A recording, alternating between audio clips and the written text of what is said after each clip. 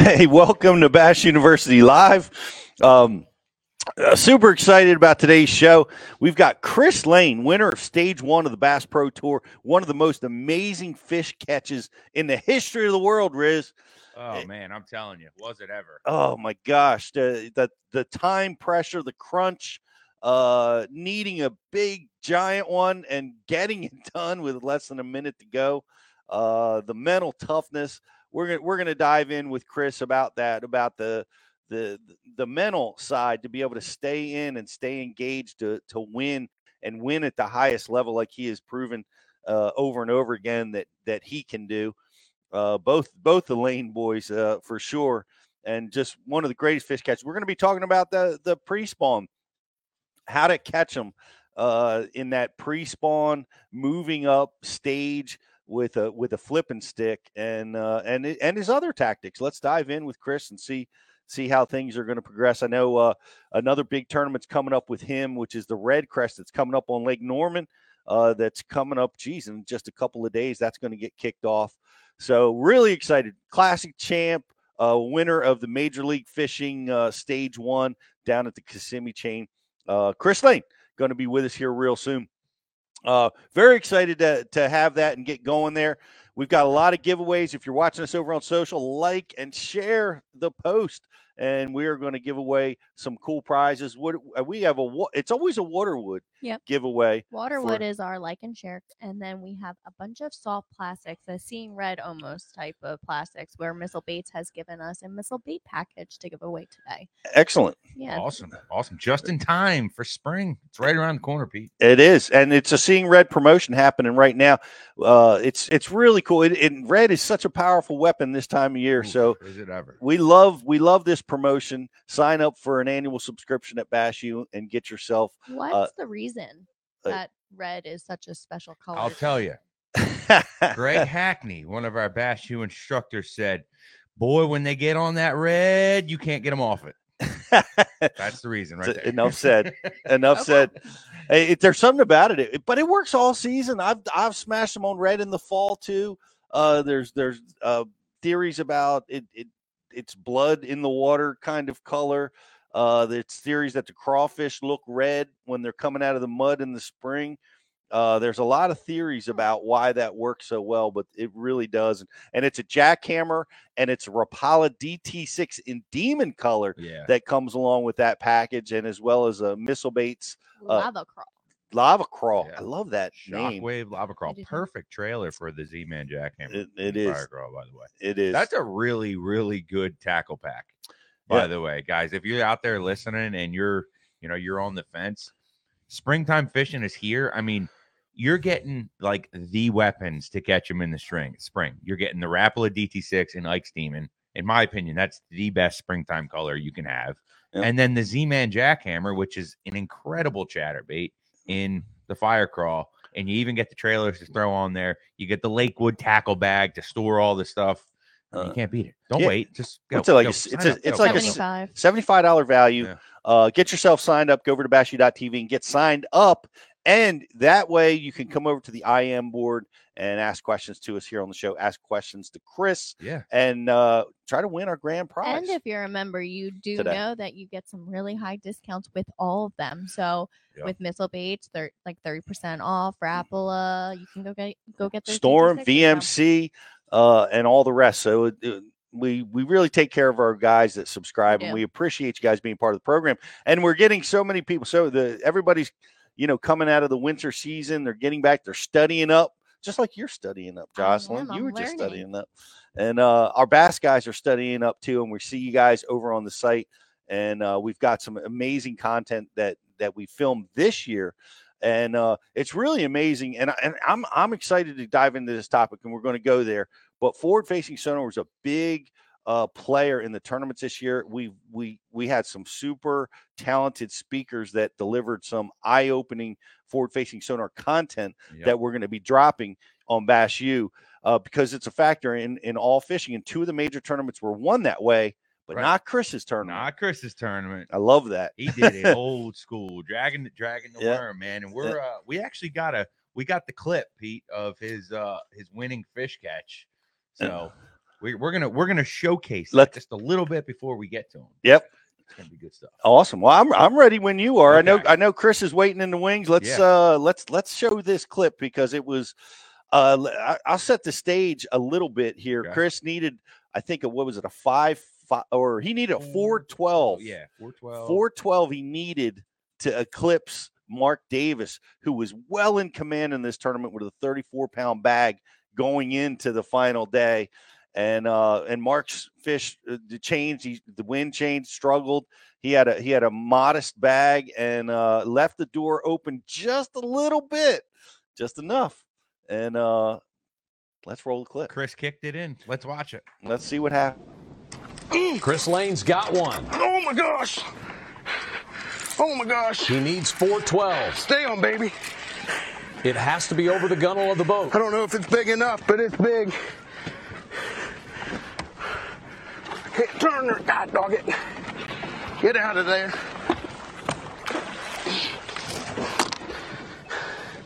Come on. Time. Time is 1 minute. Oh. Right in the top. Is it enough? 9 seconds. 8 seconds. Come here. Come here. Time, plenty of time. Come here.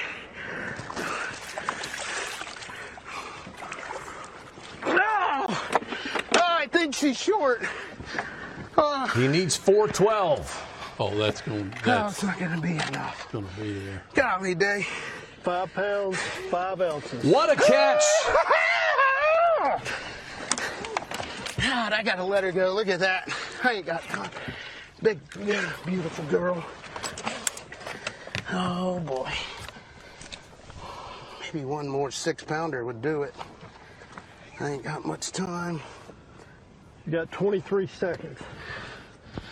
He doesn't know. He does not know that he's just won. A 5-5 with a minute left for Chris Lane. He's going to get incredible news here in about 10 seconds. Lines are out. What a rally. Chris Lane, 26-1 on the final day. And he wins by 212 by catching that one at the wire, a 5-5. Golly day. No, he doesn't know. 5 something. I needed a 7 or an 8. No, you didn't. Golly day. I don't know what the weight is. This is going to be good. Chris, congratulations. So close. Congratulations. What? You are stage 1 champion. You're kidding me. No, sir. You're kidding me. No, sir. Woo! Pow, baby! Right at the end. Are you sure that's right? Yes, sir. It's right.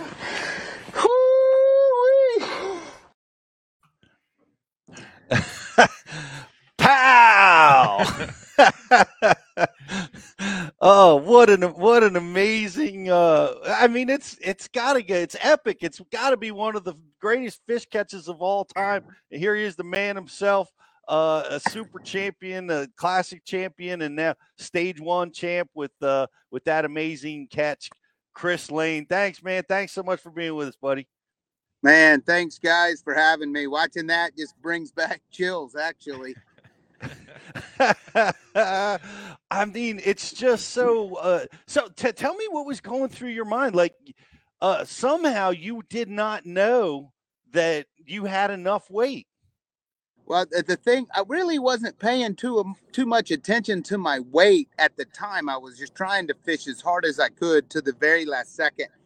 And when he told me I needed, 4 pounds, 12 ounces, I needed a 4-pound, 12-ounce bass. I'm, for 4 years that we've done this, it's always like, well, you're 3 ounces back or whatever. So if you catch a 2-pounder, you know that you move in. And now that we're doing the 5 fish, I was thinking that I had to call the 3-pounder, which was my smallest fish. I was like, okay, so I need 7 I need 412, so I need to take away my 3. That puts me at 7 something. That's what I kept thinking the whole time, and I just was giving it all I could to the very end. Don't change that thought process, because if you always think you need more than you actually do, you're going to do pretty well. Yeah, for sure. That makes perfect sense now. I never thought about it like that, and that now you can see clearly, what was going on. Now it was pretty cool because we're watching it wash over you,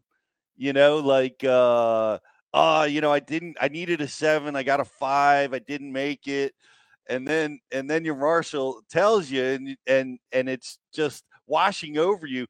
That was how did that feel? Like, did you need to get, I think I might have needed a signature, some kind of validation that, is this for real? I got to call the tournament director. Am I getting pranked? Yeah. Am I getting pranked? What's going on?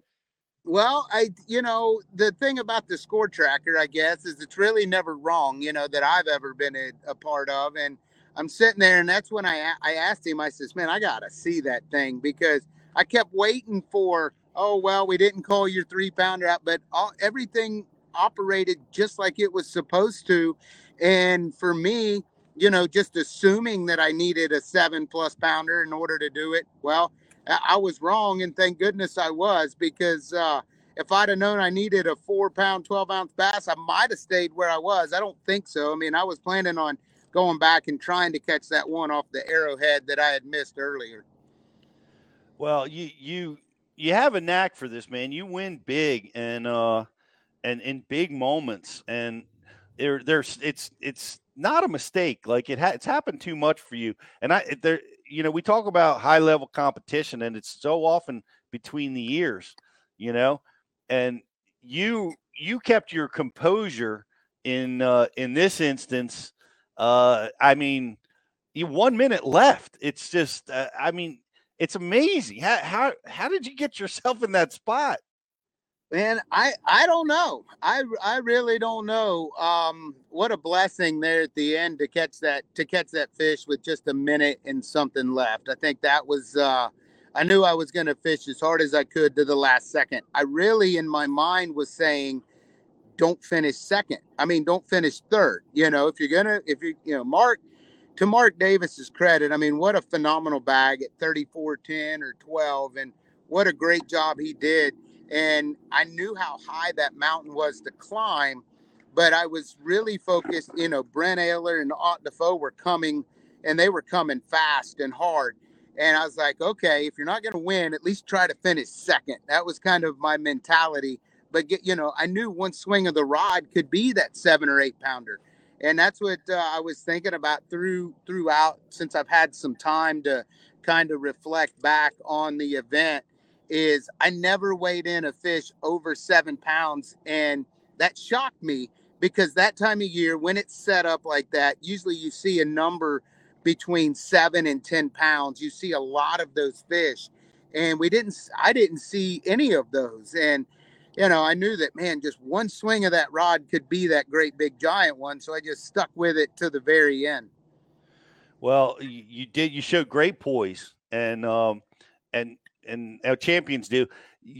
But you had another incident. We don't have a clip of this, but we were digging around for this one. You know what I'm talking about. You had the Mac Daddy of all backlashes, and that was incredible that you were able to keep your composure and catch that fish. Well, here's the story. That wasn't a backlash. I had a backlash prior to, and I never pulled my line all the way out. And that's a good lesson for anybody. When you have fluorocarbon and you get a backlash, make sure you get all the way down to clean line. That line actually broke down in my reel. And if you watch, I actually had to reach up and grab it at my eye. And I started pulling it, and that's when it looked like it was a backlash. But that's what had happened. And I was like, you know what? I've caught a lot of big fish right there off of that single grass patch before, so I was like, if I get a bite, that might be a good one. I better not mess this up, just in case. And sure enough, there was a bite, and I'm like, okay, we'll see what we can do with this. Man, how's the hook set with your hands technique? Can you walk us through that? Like, Well, how does one practice that? Well, you don't practice it. You just think about it in the moment. So I pulled the line to where I could get it tight, and I didn't like grab the line from the rod. I left it in the rod because it was still through the eyes. So I pulled it and I got it to where it was tight, and I held this hand back to have a tight line, and it was almost like I was fly fishing, and I took this hand and I set the hook back that way with this line holding the line tight. So obviously we got the hook penetrated, and that was a fish that I look back and I remember that moment. I had told the cameraman and the official in my boat, I says, if anything crazy's to happen, that's the fish that, was a blessing for sure. Yeah, well, keeping your composure, it was, that fish never comes in, and you were cool as a cute. It almost like you were anticipating it. Like I remember the dialogue, I think, where you cast it out there and you were like, man, I hope I don't get a bite or something like that. And you did. Yeah. You felt it while you were digging out all this mess. Well, I had made a perfect cast, and the bait, landed perfect right off the tip of a grass point. And I'm like, golly, man, I was anticipating getting a bite right there, as I did, a lot of the 1,000 casts that I made that I didn't get a bite, but I was anticipating that one, and, was able to put it all together. And, God's timing is amazing.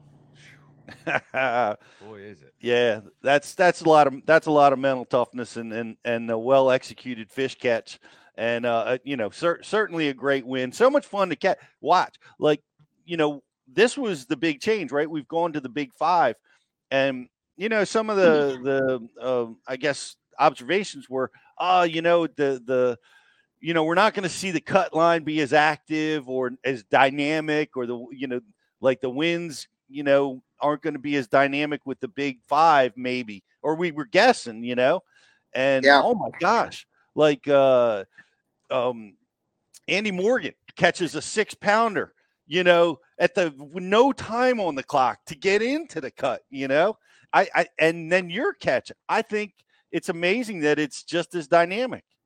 Well, these guys they're the best in the world. And I think I was able to finally, I had to be on the water right after that, the very next day, and shoot the hunt for monster bass. The film crew was waiting. They were down there. Everything's already been planned. I think if anything, what we learned with that show is to not plan a show the day after the tournament, because we didn't get on the water till a little later that day. But, having the time to go back and view some of that and watch some of that footage. And you're right, with Andy's catch and, with the catch there at the end to win, all of that, I think it really is showing you that these guys don't quit until the very, very, very end. And that's, Rob Newell said it absolutely perfect. There's no quitting these guys, whether it's Mark Davis, whether it's Van Dam, whether it's Jacob Wheeler, Jordan Lee, Justin Lucas. I mean, the list goes on. With you knowing the clock, knowing the time, and knowing the score, it will make you fish that much harder. Well, you could certainly see it. We saw the intensity in this event, and it was just a lot of fun to watch. So, big shout out to Major League Fishing. That was tremendous and a great win. And one of the things that kind of struck me to get to the fishing side of things, we've seen Forward Facing Sonar win 2 major events. Everybody was probably guessing that wasn't going to be the case in those last 2 events. Did it play a role in your event at all? Were you able to see any of these fish? Was it an absolute non-factor? Oh, it was a non-factor for me. I think the most important thing was my Lowrance electronics and using the 2D sonar on my new Power Pole Move trolling motor. The 2D sonar was allowing me to see what kind of bottom it was, whether there was some grass, but really my main focus through that event was what depth I was in. Was I in 4 foot or was I in 3.5? And 3.5 and shallower was my that was my go-to. So really focusing on that, really not using the forward-facing sonar in that event. Wow. So that's a big deal. Like a half a foot meant everything to you. Oh, absolutely. If I got to 4 foot for whatever reason, that was too deep. No kidding. Wow. And that's like, I don't know. You were in Kissimmee. Is that right? Mm-hmm. Yep. I fished Hatchin Hall a few days, and then Kissimmee is where I ended up at the last day for sure. Yeah, and it's like there's not a lot of break lines there, right? It's pretty gradual, sloping water. So, man, it's so important on those flats to pay attention to that depth. Yeah, to pay attention to that, but to also pay attention to the vegetation and to the bottom. A lot of the times you can stick your rod down and see. So really, depth was very key for me in that event. What kind of grass were you fishing around? I fished isolated lily pads, cattails, sticks, arrowheads, and Kissimmee grass. So all of those put together, and if you had them mixed, that's where your better fish came from. So there was no subsurface grass like hydrilla or no, none of that. Interesting. Okay. Why do you think that depth was so key? Was it like a light penetration type of deal? Were they trying to spawn, or what? Why do you think that half of a foot was so crucial? I think the big thing with that was the fact that is where those fish were doing 3 things. They were setting up to go spawn. They were coming out after the spawn, holding in that area. And then at the same time, you had the ones that were actually spawning out there too. Gotcha.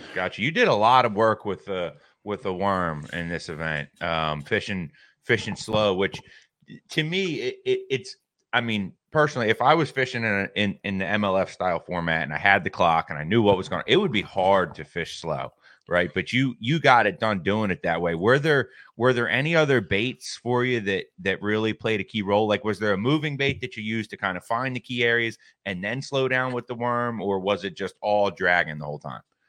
Yeah, well, in practice, I caught some nice ones on a chatterbait, or a vibrating jig. But I think most importantly was, finding some of those fish. But then as the tournament went on, every fish minus, I think, a couple that I weighed came off of off the Bass Pro Shop Sticko. Right. And I think I weighed a few in when it slicked off on the knockout round. I caught some nice ones on the Lane Changer, and it kind of just kept, building and building and building. And I think that's what's really cool about the Major League Fishing format now is, 15 pounds, or even if you catch 25 pounds and you're like, okay, do I lay off these a little bit or something? Well, Mark Davis has got 34, so you're still 10 pounds behind. So you better go try to catch some. Right. I think that's what's really neat about it. What is the Lane Changer worm? Well, the Lane Changer, it's a top water plug that we invented. Okay. Yeah, designed after the Devil Horse that, Gotcha. That's all my grandpa threw down there. That's what we learned how we learned to fish was with that.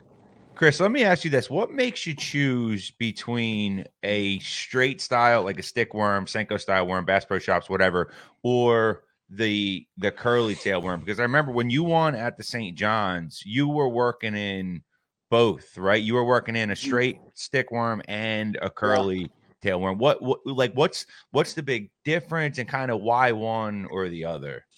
Well, sometimes those fish, when it's, it really depends on the bite. Okay. Sometimes you can throw a curl tail worm down there, such as a 10-inch worm, ribbon tail type bait. And I think that's mainly when it gets really, really, really calm. It's good. It's not like, because you're throwing it all with a weight. Even the Sticko I was throwing with a weight. So a lot of the times, if it's really calm, you'll see that ribbon tail going down or coming through the water, to where when it's kind of rough and the fish are very aggressive, just that slow fall of just a straight tail worm, really excites them even more. So you just have to play with that and let the fish tell you what they want. Gotcha. How much weight were you using this week on the front of the worm? Yep, just a 3/16. If it got real windy, I'd pick up a quarter sometimes. And then I had three different weights set up: 8, 3/16, and a quarter. But mainly the 3/16 was the go-to. Were you pegged or unpegged? Yep. You were pegged? Peg, yeah. Gotcha. Okay. And Jocelyn, I'm going to send it to you for some IM questions, but I just got a follow up on that. I saw Mark Davis fishing slower than a giant sloth, and slow was like the recipe, right? How are you? Is that? I mean, how does one trigger strikes like that? Explain that to somebody watching you do this. Like, are you letting it? Are you like getting it around a root and knowing that you got to just let it sit there, or just let it sit on the bottom? Or is it on the fall? How are those strikes triggered like that? I think the biggest thing with that was, I was fishing slow. The strike zone in those lily pads, cattails, whatever, the strike zone is very small. And for me, it was fish it slow in that strike zone. If you didn't get any bites after, 20 minutes or so, then you were in the wrong area, or those fish weren't biting for whatever reason. And that is something that I had to change up, and I would move to another area to where when you got a bite in that very small strike zone, then you could slow down a little bit and pinpoint your cast and kind of dive into that area a little bit more as you would get bites.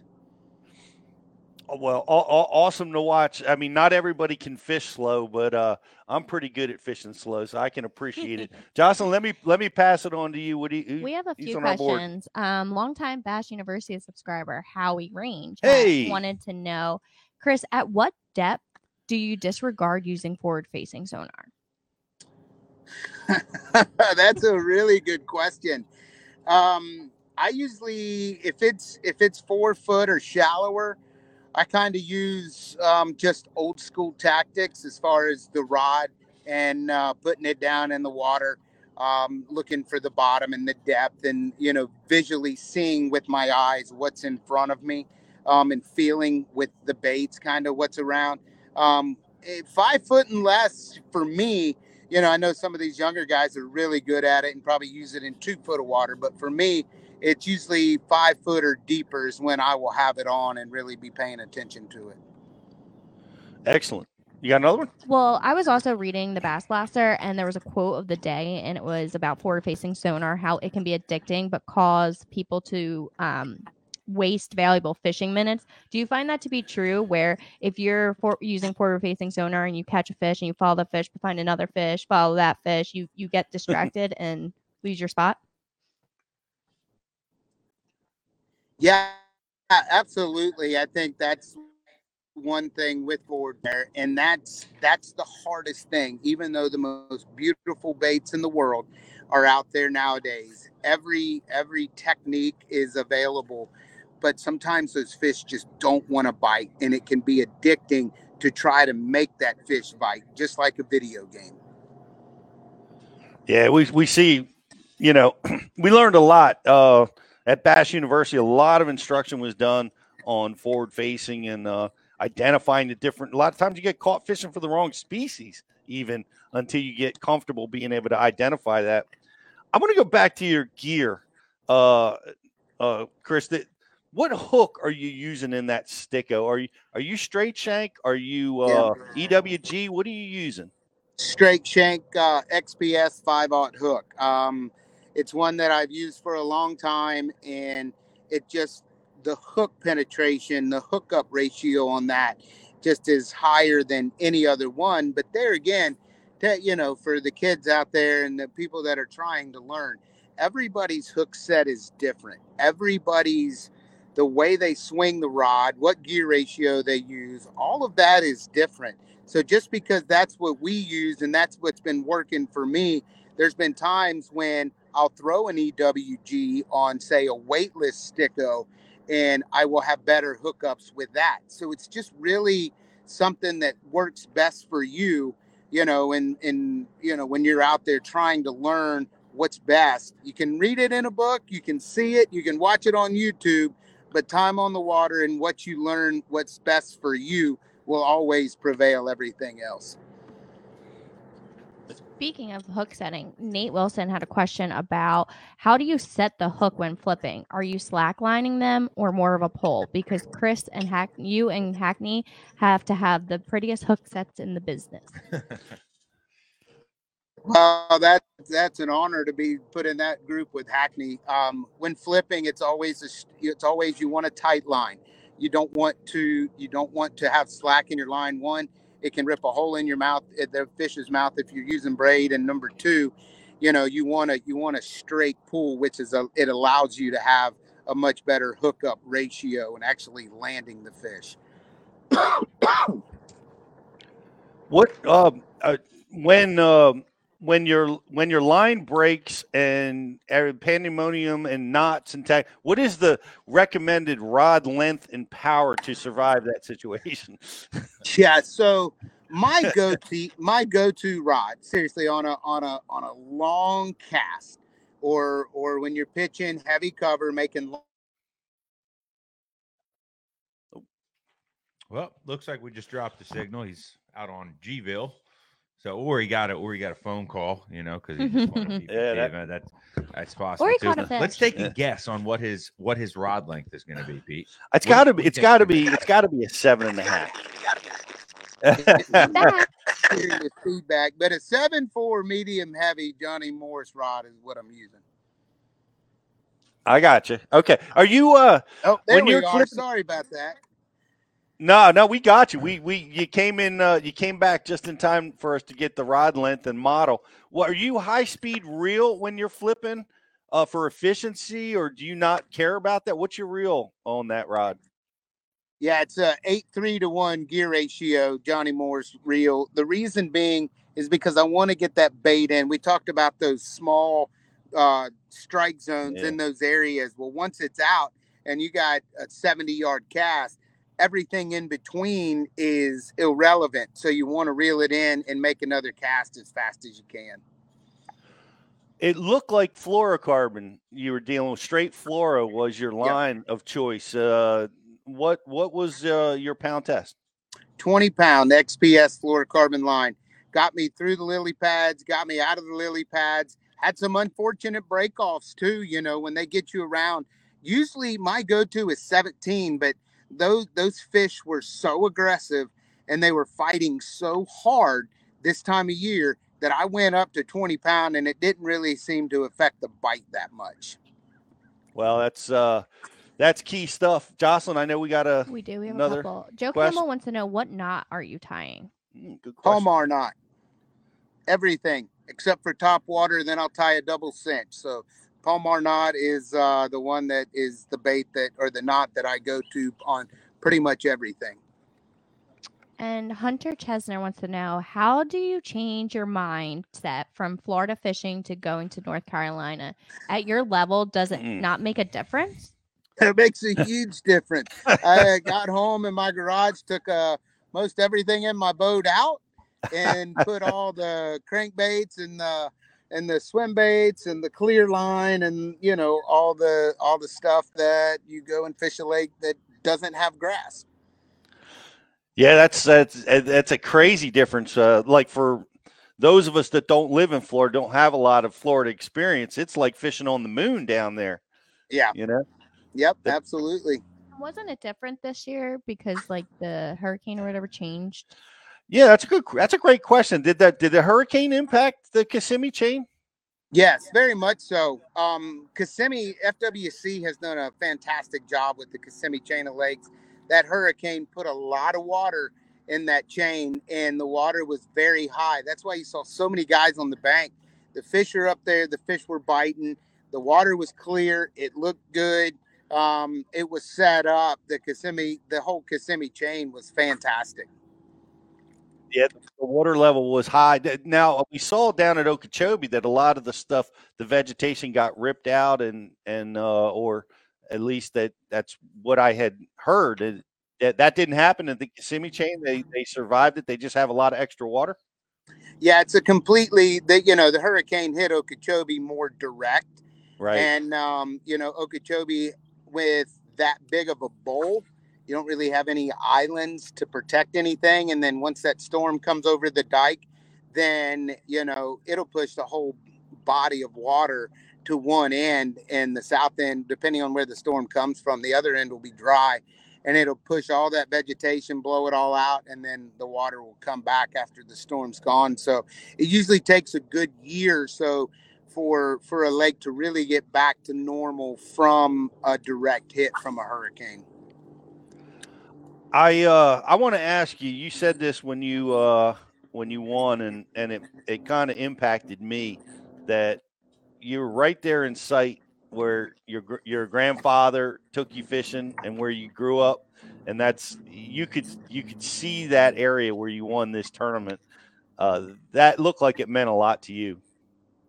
Yeah, it was a very emotional win. Not so much because, I got 4 kids, and hey, $100,000 goes a long way. But I got kids in college. I got all that. That was great. But the emotional side of things was right there. I fished a lot of big tournaments on Kissimmee and on that chain, and I've never really won a national event there. It seems like the cold fronts have always come the last 2 days of the event. So to do that, to do it there, to do it where I did, to fish where I fished, where my dad, my grandpa, and my brothers, mom, sister, everybody, where we would go and spend the weekend, and favorite memories of a kid. It was very touching to me and to our whole family. Well, that was terrific, and once again, congratulations. And you said your grandpa, he threw a topwater. That's all he threw. Yeah, I got invoices from Bass Pro that he ordered 350 double horses at one time. So that was all he would throw. He'd only throw the silver shiner, and that's what me and my brothers and sisters, if we had a birthday or got a good report card, which that didn't happen very much. My sister did. But me, Arnie, and Bobby, we were a little slow on the report card side of things. But if we got a good one, we would get a double horse. And that's so interesting because I've heard so many old school Florida anglers, man. They lock that topwater in their hand, cold front, warm front. They just throw that all day long. Yeah, it's just notorious for catching big fish down there, and that's why. We came out with the lane changer, to copy that, but, put our little touch on it. And, it works. It's fun. It's fantastic. But, when it comes to fish in Florida that time of year, that Bass Pro Shop sticko's hard to beat. Well, I want to invite everybody watching over at bassu.tv. We've got Chris, you were generous to give us a master class on topwater fishing at Bass University, and that's available for all you guys to go check out, as well as Chris's seminar on equipment and the importance of selecting the right equipment for the right job. And all your Florida equipment is now back at home, and and now we've got, I think, a couple crankbait rods on the deck. What do you think is going to happen here at the Red Crest? Man, I have no idea. I really haven't even thought about it. I'm thinking that, I got a little secret weapon. Has nothing to do with fishing, but when I get there, I'm excited to go and to fish and to, feel that water out. I have fished there, a number of times. Actually, have some family there, and it's a lake that I hold dear to my heart, but at the same time, know the opportunities that can happen with big fish there. So looking to run some, water around there and see what happens, but mainly, get out there and stay focused and try to catch those bigger fish. It's just so, it's kind of like rejuvenation, I guess, to be able to go and try to catch, the 5 and 6 pounders instead of, a 2 pounder. But their 2 pounders can make all the difference in the world. It's not all lollipops and candy canes all the time. How much momentum are you feeling now carrying into this? Because now you've won a classic, you've won an elite series, you've won an MLF BPT. I mean, shoot, your brother won the Red Crest last year. Let's just keep it in the family this year, right? Like, just go out there and go out there and win it, right? How much momentum are you feeling rolling into this? Yeah, I feel pretty good. There again, not really thinking about it right now. I've got 7 podcasts I think I got to do tomorrow.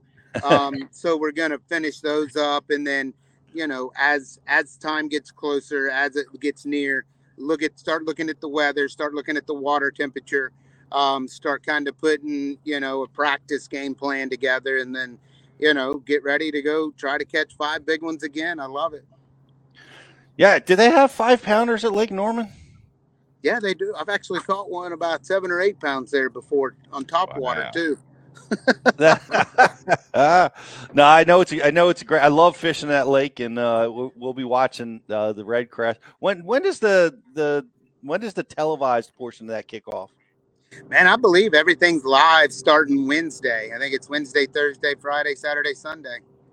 Okay, awesome. Well, we'll certainly be watching that one. Is there anything else on the schedule that you're excited about this year? Any body of water coming that you can't wait to get to? Man, I'm excited for all of them. There again, last week was just crazy, and then going straight into filming for the Hunt for Monster Bass, getting home, taking care of the family stuff that needs to happen, and spending time with them and catching up on that. I really am just taking one event at a time. And I look forward to Guntersville for sure, because I get to sleep in my own bed.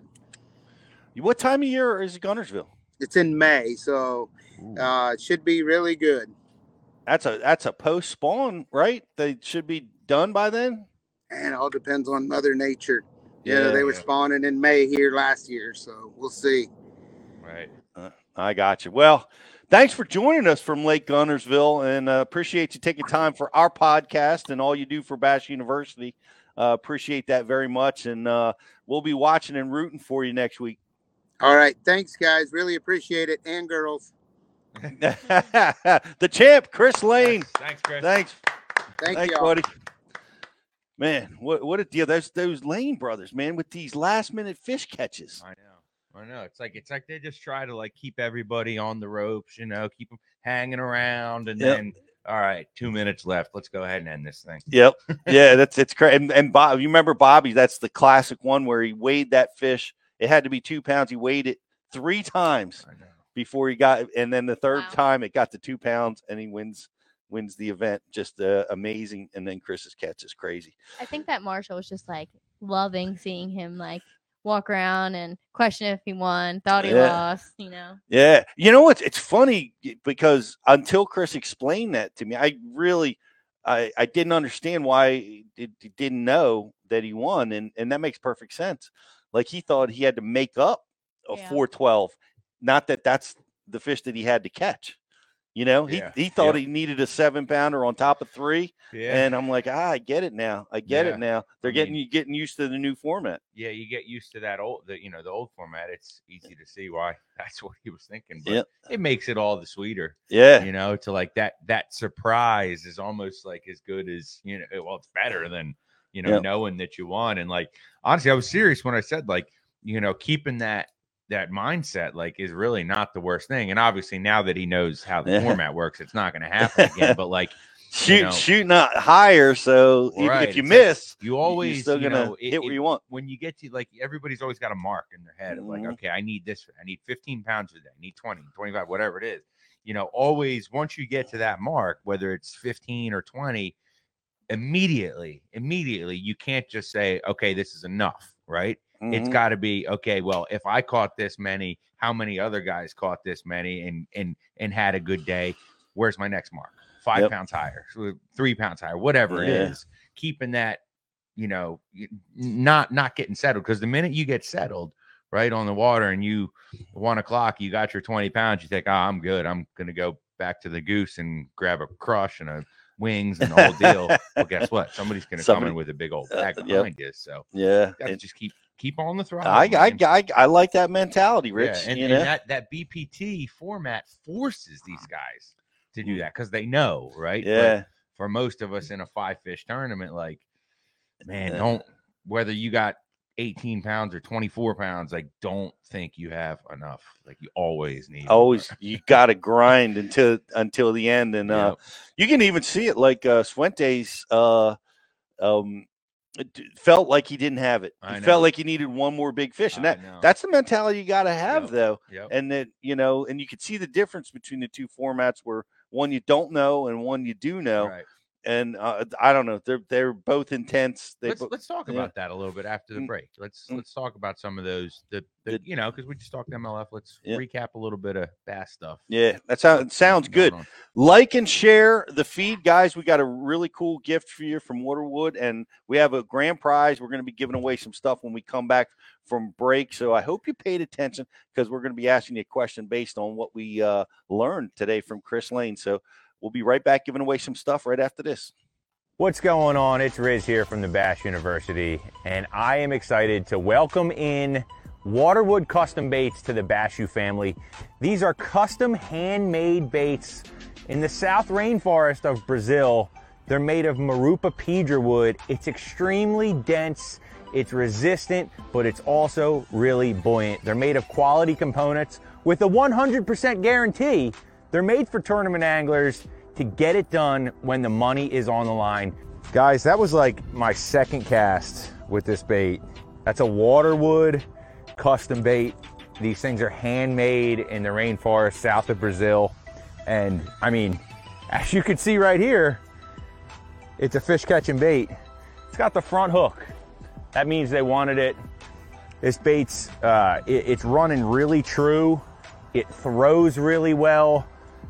Guys, check them out at waterwoodcustombaits.com.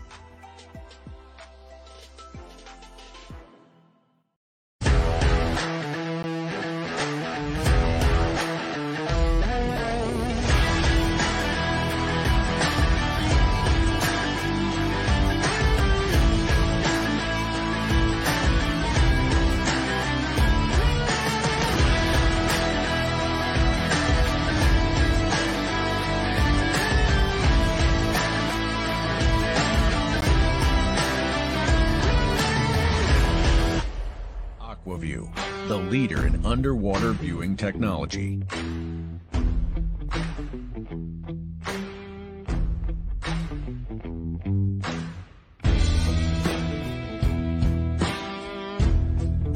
Find what you are looking for. Catch more fish. Have more fun. Aqua-View.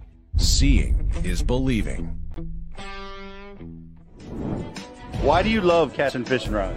I'm truly losing less fish. Is the sensitivity of the rod. That they're made right here in North Carolina in the USA. Strongest, lightest rod, 100% made here in Sanford, North Carolina. From the drop shot rod to the flipping stick. Every rod has a purpose to it, and I rely on them all the time when I'm out doing a tournament. Durability in the John Cruz Worming series, the counterbalancing in the handle. It's the only rod I found that can withstand my hook set. Boom goes the dynamite. On the water, not spent fishing is a moment wasted. That's why Minn Kota and Humminbird have joined forces to bring you the One Boat Network. Products that communicate and integrate to help you take full command of your boat. Born from our commitment to making the most advanced fishing gear even better by making it work together. The One Boat Network will help you find, get to, stay on, and catch more fish. When One Boat Network products talk to each other, they can navigate your boat automatically. They can give you a crystal clear view of what's below with no messy wires. And they can let you lower, raise, and change shallow water anchor modes from anywhere on the boat. But that's just the beginning. We're never done innovating, integrating, and making your boat simpler and easier to control. All so you can make every second on the water count.